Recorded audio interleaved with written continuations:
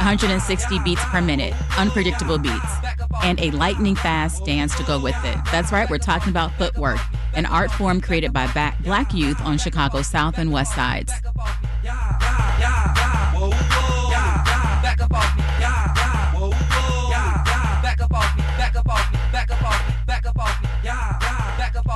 The song we're listening to is one that ShaDawn Boobie Battle has danced to time and time again.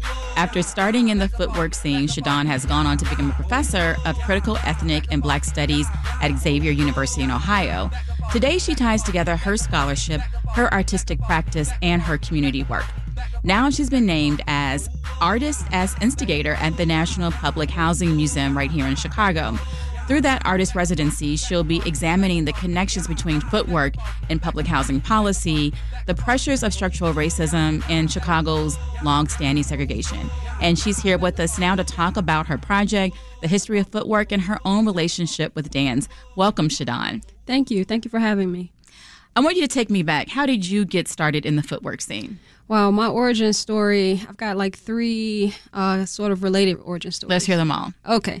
So I grew up in Chatham, and I would, by the time I was in 6th, 7th grade, I was allowed to go to the Ring Fitness Factory, and footwork was just vibrant there. It was like, I always call it like an incantatory dance. It summons you, right? And so I saw it performed, especially Sundays, 9 to 1 on the big floor, and it was just something I wanted to do. Right. And then she's actually my god sister now. My mom adopted her, and she was actually sort of a year younger than me, but really immersed in the culture already. Right. As a year younger than me. And then she would come over my house and she would teach me dances. Her name is Joanna, and my mom eventually adopted her. And so I think she's really like instrumental in one of my origin stories. And then the third one, I think, would be I'm outside in front of my house footworking. And quite literally, a U-Haul pulls up, and a guy comes out, and he's a little bit older than me, 4 years, I will find out. And he jumps out the U-Haul, and he comes up to me and my cousin like, hey, you know, what y'all doing? Y'all know how to footwork? And we were just learning. And so after that, he started teaching me. And little did I know that he was like one of the heavy hitters in that particular generation. And so he became like my brother, right, my neighbor. And what's his name? Bernard Corley. Yep. And so I started learning from Bernard, started, training with him, or we call training sort of labbing. And a lot of the heavy hitters would come to his house and teach him. And little did I know I was sort of also embodying their moves, right? And so I had the blueprint of his moves as well as theirs. And so, yeah. All right, always good to talk to another Chatham girl. Yes. And the rink on 87th. Yes. Where would you footwork? In high school, where would you go around? Was it? Yes. So I did footwork a little bit in high school. I started high school, I think, in 99, and by that time I was getting pretty good in high school. But I would footwork at like everywhere where footwork was sort of cultivated and incubated in the second generation. So we're talking about 97 to 2004. So the Union Hall, Southside Prep. Of course, the rink. I wasn't allowed to go to the route, which I'm still kind of upset about. Suburban parties, right? The Dalton Expo, right? And so places like that. Where'd you go to high school? I went to Whitney Young, and then I ended up graduating from Morgan Park. I went to Morgan Park too. All right. What pushed you to start cataloging the history of Chicago footwork? Good question. So I was finished my dissertation, and one of my third areas is hip hop. And, I published a few things from the dissertation, and my advisor / mentor at the time was just like, and this is someone who's published 15 books. And she's like, why haven't you published more? And I'm like, I'm just tired of it. I've got PTSD from it. She's like, well, you need to do something that you're passionate about. And I pulled up a video of Chicago footwork, and she said, do this. And I'm like, it's actually a dearth of scholarship on it. And she was like, that's perfect. And that was about 2017, 2018. And so I immediately hit the ground running. Like, I've got to write a book about Chicago footwork. If I'm going to write a book, then I need to interview people. I need to go and, actually talk to the sources. And if I'm going to do that, I need a film crew. If I'm going to hire a film crew, I may as well create a bigger platform for Chicago footwork and create a film. And the film turned into a 5-part docuseries. As you were collecting these histories, was there anything that surprised you, even as someone who was entrenched in the culture? I think what surprised me was that, like, at the time, I didn't really understand. Like I was just participating in the culture as someone who loved it, right? As, you know, it was like I was operating in a vacuum, and I wasn't necessarily cognizant of, like, the historical context of the culture and, like, some of the sort of political connections to a lot of things that were happening in the city, socioeconomic, political connections. And so I think those things surprised me, because for me, it was like a world away from the scholarship that I was doing. But now I realize that it becomes the thing through which I examine, right, all of the, you know, material realities of Black people in the city. So I think that was, like, the most surprising. And also to, you know, be perceived as an outsider, right? By the time I came back to Chicago Footwork, you know, some of the youth who were not able to, you know, say, hey, okay, I saw you in your prime, right? You were a menace in the circle, because we didn't have that, you know, social media documentation. So I had to sort of be somewhat ingratiating. Like, I had to come back humble, right? At first I came back like, yo, y'all need to respect me. Like, I handle my business in the circle. And then I realized that I represent the elite, right? Just by the sheer fact that, you know, I have a PhD, I'm a professor, even though I grew up in this culture. And so that was a learning curve, right? Just to acknowledge myself as someone who's both insider and outsider. And how did you gain that trust? Just, you know, coming around. It helped to have people like DJ Clint. You were just playing his track, and people who saw the sort of havoc that my crew and I, you know, would wreak inside of the circle. So it helped to have, you know, those kinds of authentic narratives associated with, you know, my particular history, my individual history, but also just like coming around and not just filming and doing interviews, but also doing events that they saw was sort of like bringing the community together. You're the 5th artist as Instigator that the National Public Housing Museum has had. Mm-hmm. Tell us about what it means to be an artist as Instigator and what you are instigating. Yeah. So I was really drawn to this particular residency because it allowed me to sort of combine both of the worlds that I live in, right? So art, and not just two worlds, but art and culture and history and public policy, right? So it's unique in that particular nature. And so I don't have to sort of divide or, you know, bifurcate my identity in any kind of way, right? So like the work that I'm doing, the art activism work that I'm doing is uniquely situated through this project. And so I really just want to examine or use Chicago Footwork to examine Chicago's thick history of housing injustice, racial segregation, you know, by design, and you know, what Coates called this kleptocracy, right? That is Chicago. Many people describe the circle as a place of escape. Yes. So let's take a listen from your sizzle reel for the documentary. Okay. Meaning you'll have some heavy hitters in the circle, and they'll come in, and you'll have the whole speaker rocking with footworkers. There's no worries. Whatever's going on in life, it ain't in the circle, it ain't there. What kind of space of resistance do you think footwork creates for people? Yeah, I think that, so I've been defining it as this like vernacular embodied language of resistance.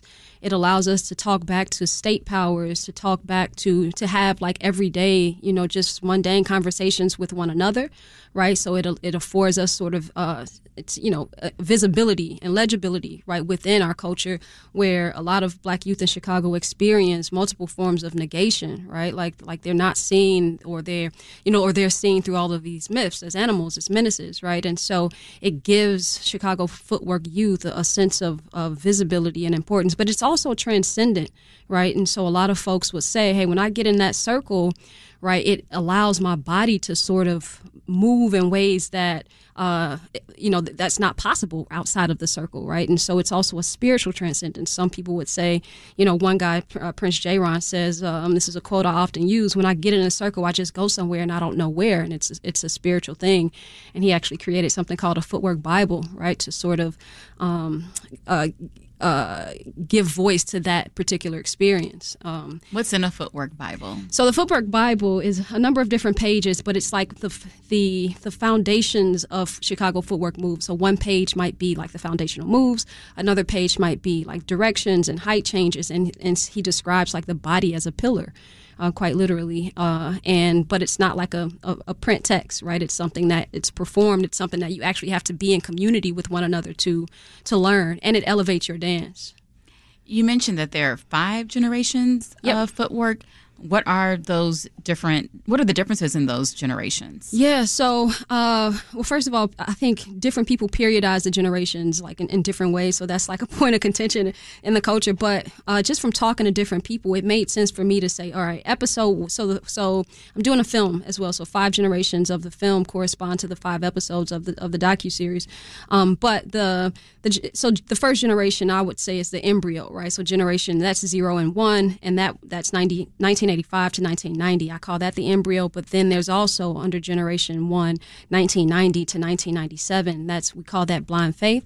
And I can go back and explain like what's happening in those generations as well. The second generation is the turning point. That's 1997 to 2004. That's where I come into the culture. The third generation is 2005 to 2012. That's the digital era, but that's also the era of battle clicks, the emergence of battle clicks, right? They sort of metastasized like crazy in that era. And then episode 4 would be 2012 to 2009, or generation 4, I'm sorry. And that's rebellion, the birth of the global, and drill music is important to what that culture became, that particular era of the culture became. And then I think here we are now, it's like 2019 into the present, right? And it's a huge evolution. I think that, the residency sort of marks the evolution of the culture from this sort of sublime art form, right, from the 1980s to this it's still really a sublime art form of expression, but it's also being intentionally wielded to give voice to, Black youth and their social realities. This is Reset. I'm Natalie Moore in for Sasha Ann Simons. And if you're just tuning in, we're talking to the newest artist resident at Chicago's National Public Housing Museum, ShaDawn Boobie Battle. I love that your last name is Battle. How fitting is that? Yeah. Her project this year will focus on the power of footwork dance and how it can be used to combat the issues people face in public housing. You've also talked about how the closed-in space of public housing affects footwork. Mm-hmm. So let's take a listen to an interview you did with footworker DJ Sir Timo. Okay. When you look at the project buildings, when you look at the row houses, it's house on house on house on house on house. We boxed in the hood. It's closed in. That's the intimate part. It's very intense. All of the energy is focused right in here. It's like the eye of the storm, like a tornado. And we doing all this.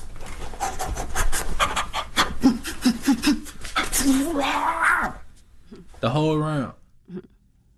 What is the relationship that footwork has to public housing? Yeah, so Chicago footwork, what I began to realize is that you cannot have the conversation about Chicago footwork without talking about the low end, the Ida B. Wells and public housing structures that are no longer standing, right? So Chicago footwork was incubated in those structures, one particular generation at least, right? And it was instrumental in just revolutionizing not just the music and the dance, but it became an actual culture and just splintered throughout the city on both sides of the city, right? And we're talking about the ghetto house era of Chicago footwork. So the 90s, right? Through till maybe 2005-ish when, most of the buildings were down by then. But DJ Clint talks about how he would use the cinder block walls of the Ida B. Wells and he would change the sounds of the bass and he would change the sounds of the claps, right? Really just sort of revolutionizing the music, right? Which had transitioned from house into ghetto house music. So that's one particular way that Chicago footwork sort of interfaces with that history of public housing. But then also the destruction of public housing structures was really instrumental in how it shaped Chicago footwork because the displaced residents. So it wasn't just a loss of material space and infrastructure, right? So that meant also the loss of social networks, the loss of culture, but also it meant an uptick in gang violence, right? So we know that narrative, and that meant that youth who were displaced were looking for different social affinities to be a part of. They were looking for they were also full of more aggression because they had lost their networks, their families, their social structures. One particular group was housed in the public housing structures, phase 2, right? So they disband, and we see this sort of loss of culture and the loss of dance groups and the creation of battle cultures, which they didn't have formal spaces of belonging. They would battle against each other in the middle of public streets, right? And so,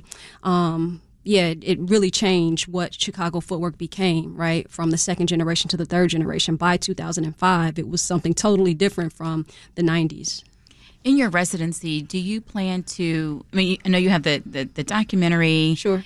And the histories that you've been doing, but is there anything else that you want to create out of this by the end of your residency? Yeah, I mean, for me, like, and I'm doing the residency through like youth of the culture, right? And I think that they understand, like, okay, when I walk through Inglewood, I see boarded up houses, you know, multiple family generations. We're packed inside of our houses. Our families don't have wealth, right? And so like the trajectory of our lives are much different from, you know, a lot of the kids at Lane Tech up north, et cetera. And so I want them to sort of like, I want to heighten their consciousness. I want to give them the language to understand a lot of their, you know, their living conditions, their lived realities, right? And so that's one thing, right? I want to give them a language through Chicago Footwork to be able to say, hey, this is why my life looks the way that it looks, right? And I want to be able to historicize that for them, but I also want to, you know, make Chicago Footwork a vehicle through which we can begin to talk about policy transformation as well, right? So one of the things that I want to examine is not just the dispossession and the theft of home, place, and space, right? But I also want to talk about the violation of space, right? And so if we think about what happened to Fred Hampton and what happened to Anjanette Young, just the, you know, not just, you know, police barging in people's homes or shooting bullets through people's home, but it's also the denial of black bodily autonomy. And so I want them to be able to examine that history as well. And perhaps that might lead us to having, you know, more robust conversations about Anjanette Young's ordinance and passing, you know, that particular ordinance so that we can redress the issue of no-knock warrants. So that's one particular example. Is the documentary series out? Can people find it? It is not. It is a work in progress still. And we're anticipating maybe like the end of 24, early 25. We're waiting on funding, and we're a skeletal team, right? And so, but this project is unique in that the fifth generation, that particular episode, the fifth episode, is going to comprise a lot of the work that we're doing, right, with the residency. So I'm kind of trying to work smarter and harder. Yeah. I'm looking at your sweatshirt, and it's a black sweatshirt with the skyline of Chicago, and it says "Footwork saved my life." What does that mean? Yeah, so it for me, you know, I had sports and I had a really stable family, but that's not the narrative for a lot of the youth who come from Chicago footwork culture. I can think about like a lot of the first generation narratives where they, you know, they're thinking through mass incarceration, right, and just the destruction of black families, and for them, footwork became this sort of pseudo family structure for them, and a lot of other generations, right? So a lot of the footworkers, right? In one of the clips in the documentary, Quinn Crystal says, like, I literally slept, ate, and shat footwork, right? And so it becomes the thing that gives them purpose. It becomes, right, this thing that allows them to express themselves when normative modes of expression aren't, you know, available. And so I think it's life-saving in a number of different ways. It allows them to sort of redress the dehumanizing like structures and practices that they experience. And, it just renders them visible to one another. So I think there are a number of different ways to think of Chicago footwork as literally keeping kids off the street, creating community amongst, like, you know, black youth, even though there's like, you know, the footwork circle, that's actually war, right? But at the end of the day, it's a communal dance, right, of artistic expression and resistance, I would argue. Where are youth footworking in this generation? If you want to go out this weekend, where would they be? So there's actually a footwork event this weekend I just saw, and it's going to take place on 87th Street, 87th and State, at one of the dance studios that's owned by a guy who runs a company, Astronaut Fleet, and the group Goon Squad. And so there's a battle there. So what you'll see now today is sort of like isolated events that sort of feature Chicago footwork battles, right? And so I'd have to figure out, there was just an event 2 or 3 days ago called The Cage. And so I think a lot of the leaders now are just throwing events. They're finding the funding to be able to say, hey, here's a pot of money. You compete against one another. And that sort of incentivizes youth to continue to do it as well, because, you know, they're finding a way to sustain themselves, right, materially through Chicago footwork. And so, yeah, just isolated events. There's a number of different Instagram pages that I can send, you know, to create some more exposure around where to find Chicago footwork. But it's really an underground community, right? But it's also a mainstream community as well, right? So it's all over the world. Like that particular group just traveled to LA not long ago. They're dancing in Red Bull. So it's mainstream, but it's also still really this sort of underground. So I like to call it like the manhole, like the invisible man. Yeah, I'm glad that you mentioned that the underground culture does have a global reach. Yeah. I've been talking to ShaDawn Boobie Battle, the newest artist resident at Chicago's National Public Housing Museum, talking about her project centered around Chicago footwork. Thanks for coming in. Thank you for having me.